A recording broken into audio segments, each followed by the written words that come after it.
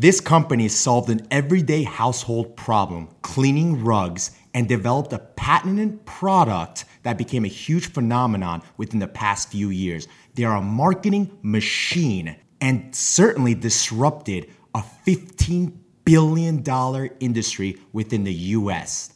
Let's dive into Ruggable. Let's go.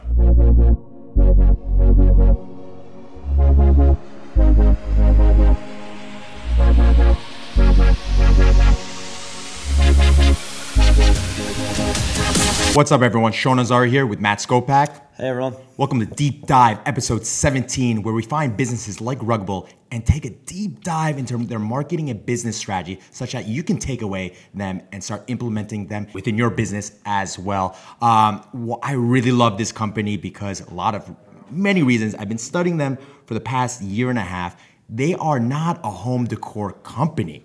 They are a marketing company. It was founded in 2010 by Geneva Bell. And within the past few years, it really took off. They leveraged their influencer team completely well. Actually, before I even get into that, I want to actually read off some of their key members. And the way I found it is just go on LinkedIn, typing Ruggable, and show you who's actually in this team and get a really strong understanding how they're doing it. And by the way, realistically, if you're a startup, very expensive to hire a full team like this. But you look for companies that are doing it right, such that you look at their strategy so you can start mimicking them. And that's what we're gonna get into. So like some of the people that they have Linda, I forgot her last name, Linda. She's a chief marketing officer. They have a social media person, another marketing manager, a manager of marketing data and analytics, associate director of influencer and partnerships, creative director, a creative copywriter that is actually also a comedian, something we always talk about too, having a creative copywriter. They have also in the e-commerce, they have e-commerce paid social, a director of e-commerce, senior graphic designer, influencer coordinator, influence associate manager, and so forth. That's so just I found on. How many people are on their actual At least 25 plus. That's just I just found on LinkedIn. Some people don't even update. Team. I'm telling you, these guys are very smart in what they're doing, maybe spending a little bit too much money because they just have their hands everywhere. But again, while we're deep diving into this business, really take in account how this company is really performing and just mimic a lot of these strategies. So anything else I left in context? Again, they're home decor based, I guess.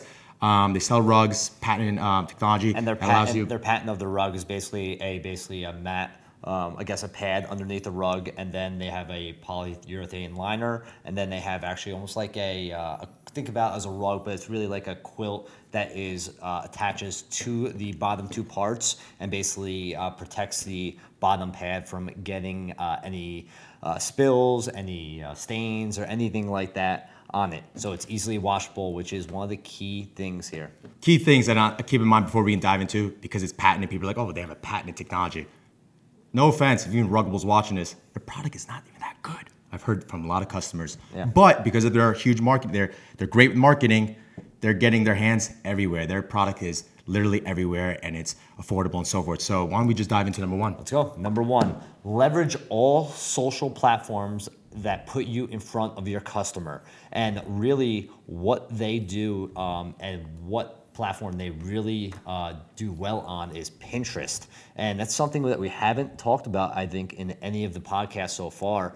So they are very big on Pinterest, and this makes sense, guys. I think they are a carpet company. Pinterest is big in home decor, home decorating. I know I use it when I was decorating my apartment. So they are very big on that. They were actually one of the first companies to add the shop button to the verified merchant service purposes, which came out this year in 2020. And that allows you to have like a business profile that actually allows you to put like a video at the top. It also allows you to almost run an ad. And what I mean by ad is I think on theirs, they have a rug, and then once you click on the rug, you can then scroll through like 8 different icons of the rug. So it gives you enhanced capabilities to then show to your customers. So this is very important, and this is something that you could do. I talked about Sean with Reborn. I mean, for Pinterest, it's very big on art, home decor, and then maybe. So at the end of the day, Pinterest is a search engine. What are people searching for and so forth, Yep. right? For rugs and home decor is like dining room Rugs ideas. for my dining room, rugs for my kitchen. Modern rugs and so forth. So you got to think outside the box of what people are searching for your product and make sense and create infographics such that people pin it and like ideas that you're giving them that solves a certain problem or gives some sort of inspiration, because that's what Pinterest is. It's really an inspiration medium that people go on and search for certain things. So think in your customers' shoes. What are they searching for? What could they be searching for such that your content pops up? So let's give an example here. So we talked about it. So if I'm searching for a kitchen rug we said Ruggable should create or has content out that says top 10 designs for your kitchen kitchen rugs. So that people see that, oh, let me see what these top 10s are, the top 10 choices. So that's how you use Pinterest and really leverage it. And you could embed those infographics. Like you have a nice infographic showcasing that. You embed that in your blog. So you drive traffic in your blog, and your blog will give them the top 10, whatever, maybe a little explanation, a little briefs under each rug, and then they can shop right there. In addition, this verified merchant program is, again, fairly new. Maybe get familiar with it. I'm not really familiar with it as much, but I believe what it's going for, it's very similar to Facebook, is allowing people to buy on the Pinterest platform rather than just going on the site. Redirecting them to the site. Yep. And also allowing users to create dynamic product ads, which is very keen with Facebook and Instagram. Absolutely. Where when people visit your site, viewed a product within a catalog, they left, you could actually retarget them with that same product. So I think Pinterest is allowing you to do that, get more familiar with it. It's very new. And what we said in a few podcasts ago, when something's new, get right on top of it, because you want to be one of the first to leverage these platforms before everyone gets into it. So, Yep. Am I next? You're next, number 2. I didn't even get a breather there. Number 2, repurposing content strategically. A lot of businesses, what they do, actually, before I get to a lot of businesses, what Ruggable does really well, let's go back to Pinterest. They'll create infographics like how to choose a rug size for your dining room, right? It's a huge infographic, really easy to pretty much read, right? But they'll take that infographic, not just take a screenshot or like cut and paste it. They'll recreate it and put it on Instagram. If you're watching us a video, I'll show you an example to how to choose your rug for your dining room. You swipe left, you get a nice infographic for a certain dining room size, right? And then they'll give you the dining room rug measurements for that size, and then you swipe right for another size and so forth. So they do that a lot. I see that a lot. They leverage carousels a lot. They leverage their IG story highlights a lot. Again, look for high performing creatives, right? And then repurpose them in other platforms, because they'll probably perform well there as in addition. Also, I've seen they also take a lot of that content, not the same form, but they'll retell the story visually, and they'll embed it in their email campaigns, which is another way of obviously providing valuable guides and creating content. Similar to Warby Parker. And Casper. And Casper. So it's all creating content that will help your customer and then also getting yourself in front of your customer. So that's a great point. Number 3, leverage not only influencers, but professionals that relate to your industry. So this is something that we haven't really talked about other than I think when we did Yeti, is not only focusing on influencers on all the social media platforms, but professionals in that industry. So what Ruggable uses, they use interior designers to also talk about their product. They use professional dog trainers because the number one thing and how the company was created is because dogs obviously go to the bathroom on the carpets and ruining the carpets. So Ruggable is an option to help people that have pets. Also, home decorators, we know, like Martha Stewart and things like that. So those are all professionals that Ruggable, I'm not saying they use Martha Stewart, but they use professionals in the industry to help talk about Ruggable, the designs that they have, and kind of almost review and give, authenticity and give proof of concept to the company, so that you see, hey, this interior decorator recommends Ruggable, it must be a good product. It's also great for SEO purposes, especially if it's a popular or very credible interior designer that people trust and so forth. If they're popping up in your blog, giving recommendations, styling tips and so forth, that's a huge win for you. It's also a huge win for them. But you want to leverage professionals, again, like you said, to showcase your product in different settings and so forth. So however strategic way you want to put it is look for people that are expert within your field and build strong partnerships Yes. with them. Yep. So these are very different from influencers. The Definitely. influencers is just Very it's another influencers. strategy as well. And when which they Sean do. says it helps elevate your SEO, SEO is based upon what is in the search. So anytime you have, or you're in blogs, you're in articles, or have any type of magazine things, that helps rank your website or your company higher when people search for it. So that's what we mean by SEO. Awesome. This is Number 4. Number 4, to be very basic and really quick, is use strong thumbnails or cover photos when running videos as your ad creatives. Yep. Very simple, but very, very important. Ruggable, so when you're looking at their ad, when I was looking at their ad library yesterday, but I've been, again, extracting a lot of their ads, you'll see one of their ads is literally cranberry splattering all of the rug, but it's like in the middle of the splatter. You see it's like in the sky, and like half of it went on the rug, right? And then right on the thumbnail, like the text says, outdoor rugs that are washable. So when you're scrolling on your feed, right, on Instagram and Facebook, that's the first thing they see. That's going to capture their attention. So what do I see other brands doing? I see it a lot, even organically when people are doing regular posts on their feed. They forget to choose a cover photo. And cover photos, or a video frame, they call it, like they select a thumbnail within the video. It's very important because that's going to capture the user's attention. So some people are doing a full black screen, like it's because it's the end or the start. And when you're posting or when you're running the ad, the first thing they see is a black screen. That is not okay. I mean, obviously, you're going to be wasting a lot of money. You're going to lose a lot of attention. You're going to get probably impressions because they're going to reach people, right? But people are not watching it. So make sure you're creating thumbnails. And this is where A/B testing that we talk about all the time, right? Yeah. People A/B test thumbnails, right? It could be the same video, but a different thumbnail, and see which one converts better, which one is getting more engagement, and so forth. So strong thumbnails is key. That's great. No, great point. That's a great point. Number 5, when creating a company name or slogan, take into consideration SEO strategy. And what I mean by that is Ruggable probably is one of the best I've heard and have seen in this. So when you spill something on the rug, what are you going to search? You're going to say cleaning your rug or washing your rug. And now let's think about Ruggable. We have rug in the name. And then also their slogan is what? The washable rug. One of those machine washable rugs. Yeah, exactly. So now they just hit the SEO of the most searched term regarding rugs in their name and their slogan, and they hit multiple words in each. So when we do this is when you create a brand or when you create a slogan, make sure you take into consideration the SEO and what people will be searching for, because when your company is named something that's searched or it has it in the slogan, it will definitely be very much more successful when individuals search for it and when you come up. Best way of doing this is reverse engineer and the customer and what people are searching for. You could use tools like ahref.com. I believe one of another thing is Ubersuggest. Like you could search for keywords, what people are searching for. One of the things that people do really search for a lot within the US and Canada is cleaning rugs. They get about 31,000 monthly searches a month. So think about that. So now within their whole website,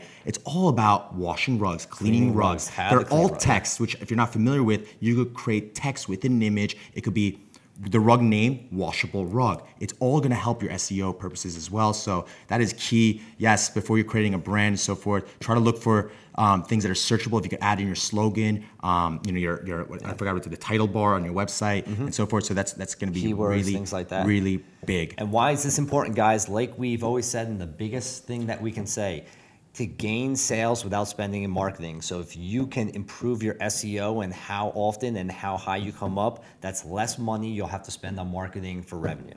So Number six, leverage Facebook Brand Manager when working with content creators and influencers. We talk about influencer marketing a lot. They are huge on influencer marketing. I don't want to get too much into detail of how they do it, because we talk about it all the time. However, what I really like, what we don't talk about, is the Facebook Brand Manager. And what they do is they create project briefs, which you can do, right? Google, if I were you, Google Facebook Brand Manager, I believe you could just apply really quick and get access to the platform. You create a project brief. You could, once you create the project brief, content creators, or you could reach out to content creators, influencers, to see if you could do a paid collaboration or a product exchange, right? And what you could do within that platform, as long as they tag you as a business partner, like a paid sponsorship by this, right? Yeah. You could then promote that piece of content as long as they post it on their feed, right? Across either their audience, so more people see it, or across your audience as well. So what does that do? Think about this. Now, and I actually yet to do this. I still actually created a project brief in the past. A lot of people didn't So bite to it. where do you go to create it first? The Facebook Brand Manager. So where do you find that? Do you just Google I just search Google Facebook Facebook Brand Manager. You could find it Okay, in and it Facebook. That's pops much, up. it's much Gotcha. easier to find it like that. So what does that do? Now imagine you're seeing, because when you're advertising as a brand, right, you're seeing everything coming from your feed, right? You could even repurpose content, right, and put a review in the caption. However, it's still coming from your feed. It's still saying Ruggable, for instance, this company. It'll just say 5 stars, review by. But you know what's more strategic? Is promoting another person that said something about your product. For instance, they say, oh my God, just got Ruggable, love the texture, love how I clean my rugs, whatever. And then they're promoting across their audience or Ruggable's audience, but people are seeing it coming from that person, not Ruggable. It's coming from that person. Now, I've seen also a company called, I think I keep remembering, Gully, a hair company. Gali, I think it is Goli. They're It's the so red strategic. Gummy, the red gummies that I guess promote hair growth. And because I clicked on something, all of a sudden my Facebook feed, I just saw basically 30 content creators promoting the same thing, right? Just different users, but it's not coming from them. It's just promoting them. I just saw my feed was just like bombarded by their product, adding more credibility, seeing all these people using it, talking about it and so forth, and what you can do after that, then repurpose it. You could then take all those people, right? Create a collection ad maybe or something like over 5,000 reviews or something, or hundreds of reviews, and use repurpose their content onto your feed and then advertise there as well. So definitely look at Facebook Brand Manager. I believe it came out a year or two, probably 2 years ago now at this point. Time's moving fast, but and check it out. All right. I think that's all we got. That's all? No. I want to add a little bit more. Let's add a couple more. Again, because I've been studying this. Sean is very, very knowledgeable in this industry. Obviously, this is something that he specializes in. Yeah. So he has a lot of knowledge. So if anyone does have questions, this is the guy for those questions, especially in terms of marketing for home decor, especially for rugs. So not to make his head too big, but as he appreciate blushes. that, Matt. I appreciate that. I love He that. never Thank blushes. you. So they have a strong email marketing flow. So have a strong email marketing flow. That's obvious, right? But what do? First of all, sign up for it and try to mimic a lot of strategies. I've done it for Reborn actually. Their welcome flow.